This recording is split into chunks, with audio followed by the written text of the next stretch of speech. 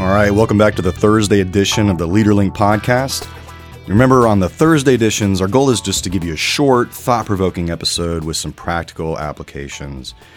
And for the last Thursday in January, I want to wrap up what's kind of turned into a mini-series on change. And last week, we talked about involving employees as early as possible in the change, making sure that the frontline leaders are prepared to implement the change, and getting early support from the informal leaders whenever you can.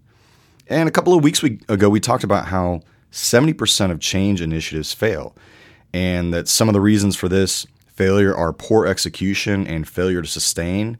Those were the last 2 of 4 reasons given by McKinsey on why change initiatives fail. And so since this is essentially a continuation of the last 2 Thursday short episodes, we'll dive right into the practical tips. Number 1, delegate what you can to the lowest possible level. It's difficult, if not impossible, for a senior leader to coordinate a large-scale change effort while also trying to maintain too much control over it.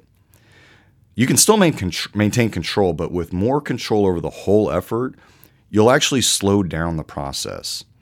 So large-scale change often requires changes in different functional areas, and the leaders in those areas must be empowered to coordinate change in their functional area. And since change is ultimately implemented at the frontline level, we want frontline leaders and their employees to have the necessary authority to actually implement the change. So keep in mind, delegation requires that employees have the necessary authority, ability, training, and resources to implement the change. Tip number 1, delegate what you can to the lowest level possible. Tip number 2 is generate short-term wins. This is actually from the book Leading Change by John Kotter that we talked about a few weeks ago. And the idea here is that large-scale change efforts can be overwhelming. You've probably heard the saying, how do you eat an elephant?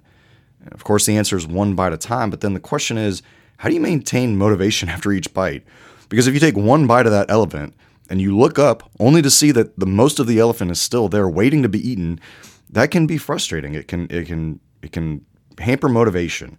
So as a leader, you play a key role here in motivating your team members and really helping them understand how each bite of that elephant contributes to the overall change efforts.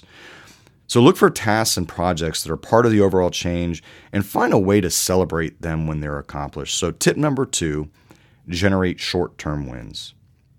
Tip number 3 is recognize and reward the teams and the team members. You may have heard the phrase, what gets rewarded gets repeated.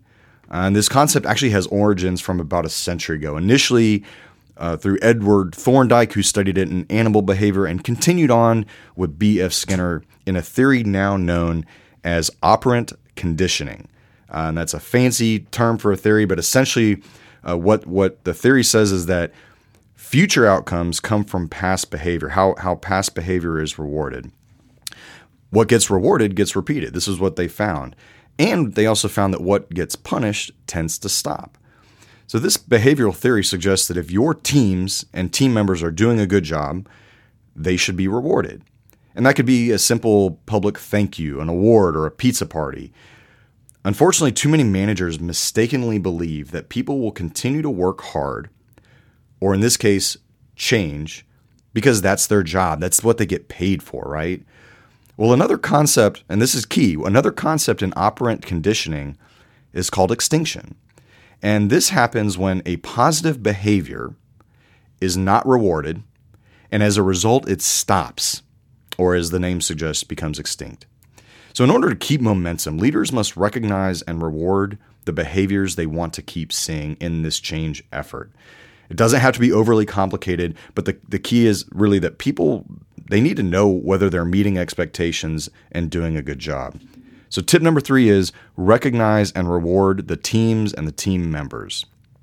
In summary, delegate what you can to the lowest possible level, generate short-term wins, and recognize and reward the teams and the team members. All right, thanks for listening to the Thursday edition of the LeaderLink podcast. If you like what you heard, make sure to leave a 5-star review, subscribe, and share the episode with a leader you know. If you have a topic you'd like us to cover, send an email to info@jcleadershipconsulting.com. Also, be sure to check out our Tuesday interviews, and we'll see you next time.